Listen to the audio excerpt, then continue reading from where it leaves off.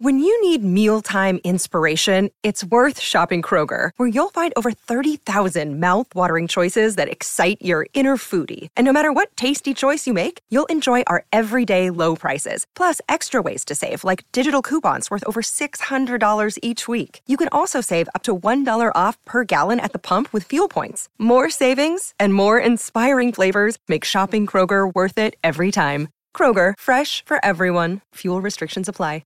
Another day is here, and you're ready for it. What to wear? Check. Breakfast, lunch, and dinner? Check. Planning for what's next and how to save for it? That's where Bank of America can help. For your financial to-dos, Bank of America has experts ready to help get you closer to your goals. Get started at one of our local financial centers or 24/7 in our mobile banking app. Find a location near you at bankofamerica.com/talktous. What would you like the power to do? Mobile banking requires downloading the app and is only available for select devices. Message and data rates may apply. Bank of America N.A., member FDIC. Hello, it is Ryan, and we could all use an extra bright spot in our day, couldn't we? Just to make up for things like sitting in traffic, doing the dishes, counting your steps, all the mundane stuff. That is why I'm such a big fan of Chumba Casino. Chumba Casino has all your favorite social casino-style games that you can play for free anytime, anywhere with daily bonuses. That should brighten your day a little. Actually, a lot. So sign up now at ChumbaCasino.com. That's ChumbaCasino.com. No purchase necessary. VGW Group. Void where prohibited by law. See terms and conditions. 18+. Serie A Chronicles is a Media Chronicles production.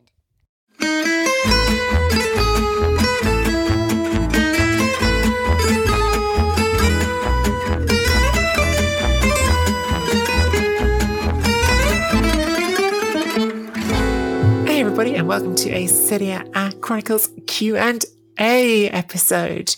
I'm going to peel back the curtain for our listeners now, Mina, and just reveal to everybody that we are recording this before Italy's game against North Macedonia in the World Cup playoff semi-final. So please don't mistake our cheerfulness if Italy have lost as a lack of sadness. Obviously, the real reason we had to record this before is that if Italy have lost, I will be in mourning. But also, it might be a tiny bit relevant to this first question, because the first question which we've got this week, which is from Luis Palamitesta in Montreal, has asked, between Locatelli and Tonali, who would you play in the Italian national team? So, of course, again, because we're recording before, we don't know if either of these two did play against North Macedonia. Luis writes, I think Locatelli has underachieved since his move to Juventus. Mina, I can see you're perhaps giving away with your facial expression right now that you don't necessarily agree with that starting premise from Luis. Listen, I understand why Luis thinks that he's underachieved, because obviously he was like flying at Sassuolo. But this is what happens when you have Maxime Lopez next to you and you are allowed to indulge a little bit more in your strengths. And then when you come to Juventus and they have no midfield and they're completely reliant on you sort of doing everything. So I do think there is a level of him and Juventus trying to find their tactics, trying to construct slowly. And sadly, he is without those perfect partners that will help bring out the best of him. And I think that's why it might look like he's not at this moment the player that we know he is, or can be, let's say, and he's not showing that to his full potential. But I think that we will slowly start to see that. But when he has been allowed to indulge in that, I think we've also seen the very best of him. But it is kind of a little bit of Juventus don't suit him, because right now Juventus don't have a midfield, because unfortunately they have a terrible Rabiot that always plays, who has absolutely no understanding of any tactical nature in football, and an Arthur who likes to pass sideways or backwards, but rarely forward. And so it doesn't really help Locatelli, because if everything keeps changing. He wasn't playing with Arthur before. Now he is playing with Arthur. There was Weston McKennie. There's no Weston McKennie. Zakaria was brought in and now he's no longer there. So I just feel like it's all a little bit crazy. Even the forward line has changed massively, from Ronaldo in the first game to Moise Kean arriving to then, Dybala injured and Chiesa gone, and now Vlahovic and Morata usually. So it's quite hard. But for the actual question on who would you play in the Italian national team, honestly, I'd like to see both. And I think they're very different players. I think the question has always been Locatelli or Verratti. At least in the Euros, that was very much what everyone was talking about. One of them is very good at sort of taking challenges on and releasing and creating space for those ahead of them in Verratti. He is a different type of ball player. Also, I do like to see him closer to the attacking lineup in terms of Verratti than anywhere else. But Locatelli is a much more vertical player, very good off the ball. Is somebody who will pass the ball, run up, receive, score. A lot of the time, Verratti gets accused of playing these beautiful balls and then sort of watching what he's produced as a result, But he's different on the ball, and I do think they're different. But for Tonali is everything. But I would say he's closer to, your Gattuso kind of player, your nitpicker. I'd like to see Tonali. I'd like to see Barella. There are so many that I don't honestly know how to create this midfield, but I would probably not choose Verratti, and I think people would lose their minds. But I would like to see both Locatelli and Tonali. What about you? I'm really reluctant to let go of the starting trio from the Euros. I think it worked. I think that Mancini found the balance for it. But I think that you sort of highlighted the most important thing, which is that these two players that we're choosing between here are quite different in terms of what they offer to you. And it really depends to a very great degree what kind of midfield you want to have. Now, obviously at the Euros, Italy ran with this 4-3-3 that allowed Roberto Mancini to use what's basically a sort of, it's almost like a sliding scale, actually, of sort of the types of midfield you've put in there, because Jorginho is your true regista. I don't know if I use these words, if all of our listeners know what that is, but a regista is a deep lying playmaker. It's generally your midfield orchestrator, your metronome, some people would call it, the one who sets the tempo from the middle of the pitch, who generally sits in a slightly more withdrawn position in front of the defence, but is not a destroyer. Can do some of that, but their first job is to sort of, I keep using different metaphors, but actually probably the best one is to be the quarterback of your team, to run the game, to be the one in the middle of the pitch who says, okay, this is what the play is going to be. This is what it's going to look like. It all starts with that player. And alongside that, Roberto Mancini had this two sort of slightly different options alongside him, depending on which of the other three it was alongside him. But if it was Barella and Verratti, which was the first choice, Barella is really a mezzala. That's a half wing. He's very much a box-to-box player, and that's what he's doing for you. Verratti is almost in between, because Verratti has been a regista at times, but he's still probably most naturally doing that box-to-box work. So he's almost, again, like the hybrid in between. Locatelli, for me, it was presented as the halfway house, but I think he's more of a mezzala, more of a box-to-box player than he is anything else. And I think that he works in that role. Tonali is actually something different, because, as you say, he's more of a Gattuso. He's more of a destroyer. He's more of a getting there and fight, which is something slightly different. It fits in a slightly different vision of your midfield. It kind of works better, or more naturally, almost, at least in a midfield too, where you're going to have probably one player who's more designed to carry the ball, more designed to bring the ball up pitch and do more of that box-to-box work, and one player who's going to do a bit of that regista work, but you're not going to have exactly one player doing that midfield playmaker role, because it's a two-man central midfield. You've got to have someone who's more combative to make up for the fact that you've got two bodies in there instead of three. And I think he's really good at it. I don't know exactly how he would fit into a three. I'm certain you could fit him into a three, but I think that that's very much how I view him. Look, he's a good passer of the ball. I'm not trying to do down his passing. I like him on the ball, but what marks him out compared to some of these other Italy midfielders is, I believe, in his grit, the fact he's going to be getting in people's way, getting in people's faces, getting under opposing midfielders' feet and winning the ball for you a lot in that midfield space. And I think that's really valuable. And I hope that he finds a role in his Italy midfield, not necessarily as a starter, but certainly as part of the menu of options that Roberto Mancini has available to him. So yeah, different options depending on what you want to do tactically. Sorry. Go. No, I was just going to say that I guess what your balance on midfield changes as well to what you have on your fullbacks. If you have like two very attacking fullbacks, like Theo Hernandez and Calabria, or Achraf Hakimi and Perisic, let's say, what I mean, or Gosens, let's say, then you probably need more of a Tonali in midfield. So, but if you somebody who's a little bit more combative that can hold and help it. But then again, if you do have a finer balance where your fullbacks defend a little bit more and you want more creativity through the middle, then you might play Jorginho and Verratti together alongside, I don't know, like a Mezzala, just because of the balances of the side. But That's a great point. That's a great point. And I just think it's worth adding as well, like part of the issue that Italy is struggling with at the moment is that Euro 2020 setup worked best when you had Spinazzola at left back, who was so getting forward from left back. And ever since he's been out, even the latter part of the tournament, the team has struggled to recreate that dynamic. And it's very possible that we're going to see very different formations. We might already have seen them by the time you're listening to this, as I say, because we're recording before the North Macedonia game. But that it might be that either of those players, Tonali and Locatelli, fits in differently. So just to say that, and yeah, interesting question. Okay, next one is from Ziad, who is a Chronicles Tifosi Patreon member. Well, nice to hear from someone in New York. What do you think of the five-man substitution rule? Is it time to scrap it, or are there benefits to keeping it? I'll throw it straight at you, Nikki. Yeah, well, this rule was brought in, obviously, partly as a sort of response initially to the really congested fixture list that happened as a result of the pandemic. I think it was primarily viewed as a responsible and being more responsible about player health and safety, actually, because obviously COVID itself had an impact on players' health and availability, but you had squads that were at risk of being thinned out at any time by outbreaks, and you had a really intense fixture list in a lot of countries as a result, again, of seasons being paused at a certain point during the pandemic. And there was an expectation at first that we would go back to 3 substitutions. I can see this argued either way, because I do think that the 5 substitution rule has a clear effect of aiding the big teams, right? If you've got a deeper squad, then 5 substitutions is better than if you've got a shallow squad.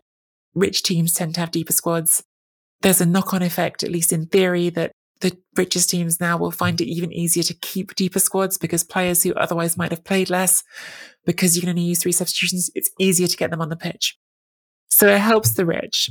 On the other hand, I think probably in the modern game where we put more and more intense physical demands on players, it might be a long-term better decision for player safety to let managers have those 5 substitutions, to give them more chances to make that extra change. So I'm sort of inclined to follow the science on this one. If the doctors think it's a good idea to let teams have more flexibility, then I'd be willing to support it. But I suppose the other downside to it is, if your manager is Simone Inzaghi and he just can't help himself but making bad changes in the second half of the game, then maybe you'd wish you could only have 1 substitution, let alone 5. That's exactly the point that I was going into, and you robbed me of it. It's true. I shouldn't have let you go past it. But it's so true.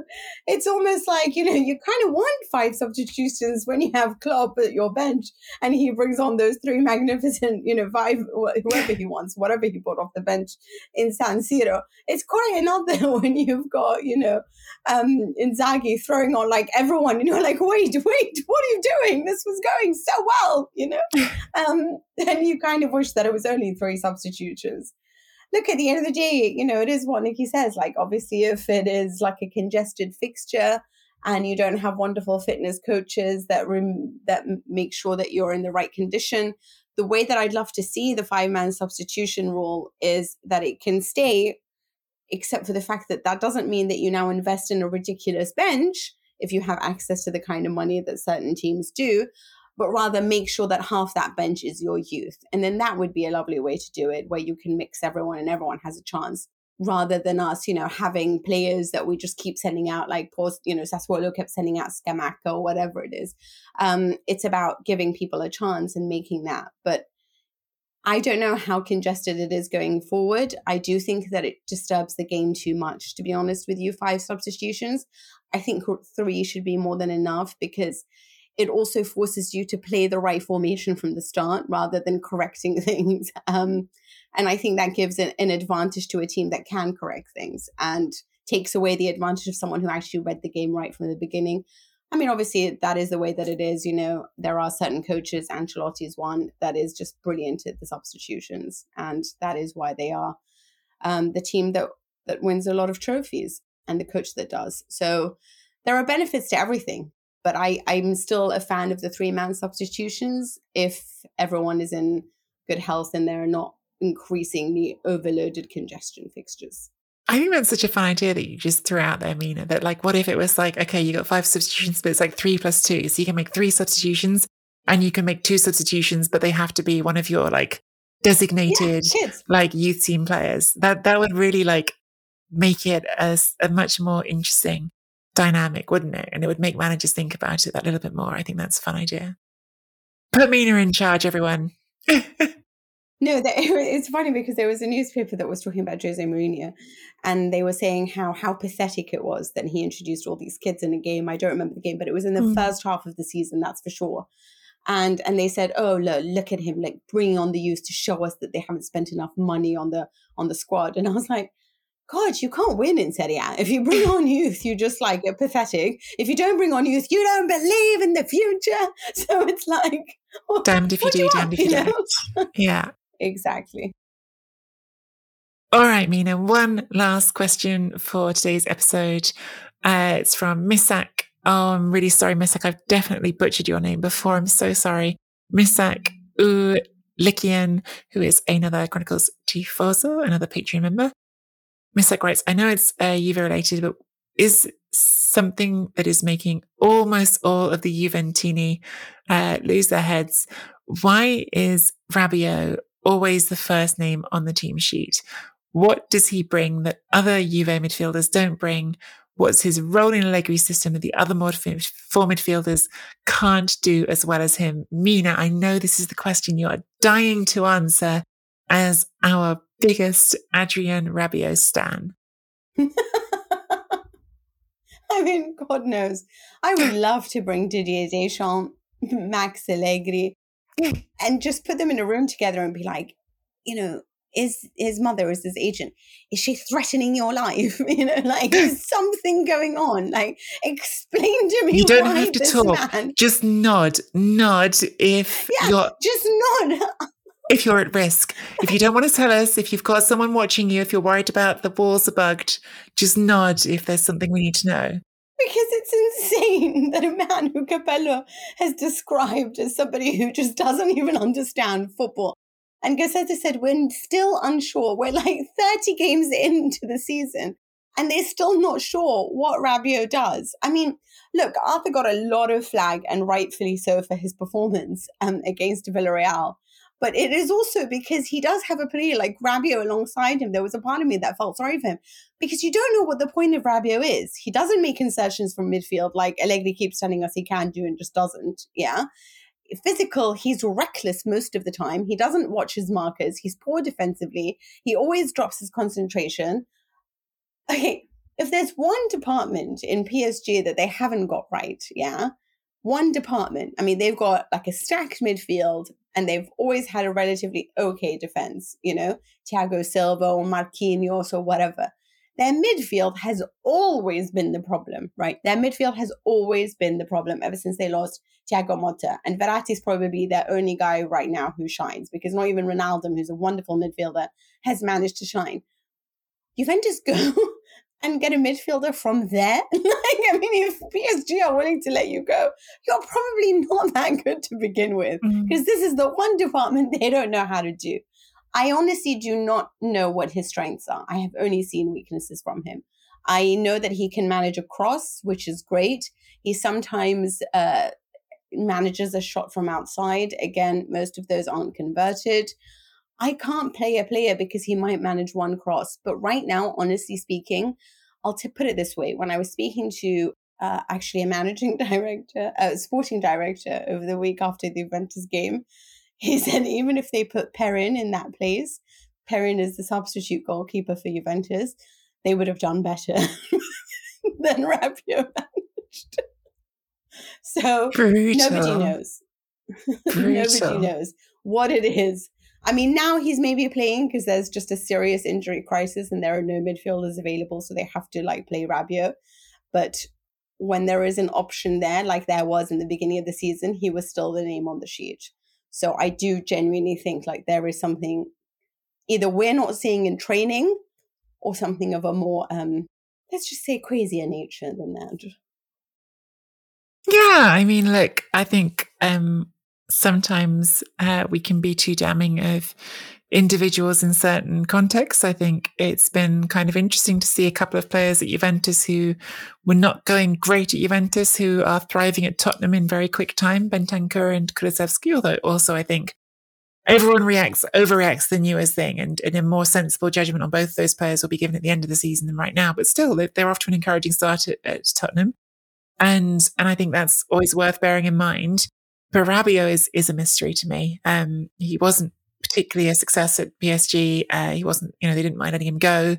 And even if you think there's something there to save, I haven't seen it at Juventus. What does he do? He scores some great goals every now and then, but in terms of what he provides overall to the team, to team balance, to Juventus build-up play, I don't get it. And the only thing I can say about that is, Mina, look, sometimes we all have to remind ourselves, and I certainly do, that I haven't won Serie A. I haven't gone to a Champions League final. Max Allegri has. I haven't won international cup competitions. Didier Deschamps has. So I'll defer. But to me, Adrien Rabiot is a mystery. Can I just say to you that he was picked over Camavinga for the Euros? Yeah, I mean, are you mad? Yeah, it really makes no sense to me. I'm telling you this, every writer for L'Équipe, every writer for Parisien, every writer right now in Italy is trying to answer this question, And I can honestly tell you, none of us has found the answer. Maybe one day we'll figure it all out. But until then, it just goes to show you that if you are good to your mother, you get everything in life. And Rabiot has been good to his mother. So we hope you enjoyed this Serie A Chronicles Q&A. Check out our website at serieachronicles.com and click the Chronicles Tifosi button to join our Patreon community, where you'll get access to exclusive episodes. Or to support the show with a one-time tip, you'll also find the button on the website to take you there. Get your questions in on Twitter at SerieAChronPod with the hashtag @ChroniclesQ&A or via the website. Find us both on Twitter at Nikki Bandini, at Mina Rizuki, and subscribe to the Serie A Chronicles YouTube channel for clips of the show. This was a really fun Q&A, guys. Thank you for your questions, and do please keep them coming. Until then, Forza Italia, and let's hope that we see you all at the World Cup. Ciao for now.